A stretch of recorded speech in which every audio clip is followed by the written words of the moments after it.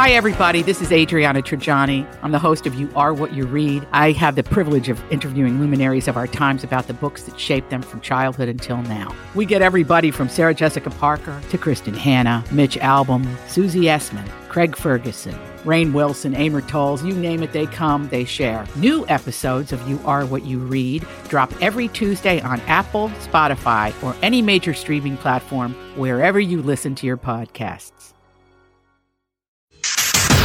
I got some new information. This is a My Talk Dirt Alert update. A quick look at what's happening in entertainment. Real juicy.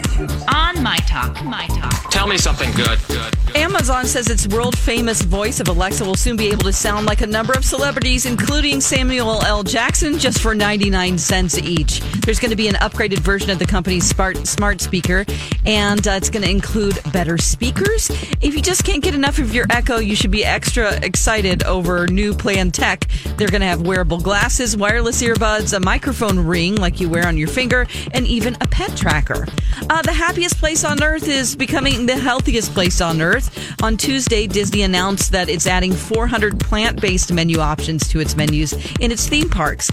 This is a pretty big feat because they have approximately 600 restaurants and concession stands at Disneyland and Disney World.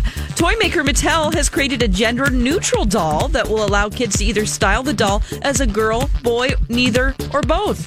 Toys are a reflection of culture, and as the world continues to celebrate the positive impact of inclusivity, we feel it was time to create a doll line free of labels. That's Senior Vice President of Mattel. And that's the latest dirt. You can find more on our app and mytalk1071.com. That was a good update, Don. Dirt Alert updates at the top of every hour. Plus, get extended Dirt Alerts at 8:20, 12:20, and 5:20. Meet me back here in an hour.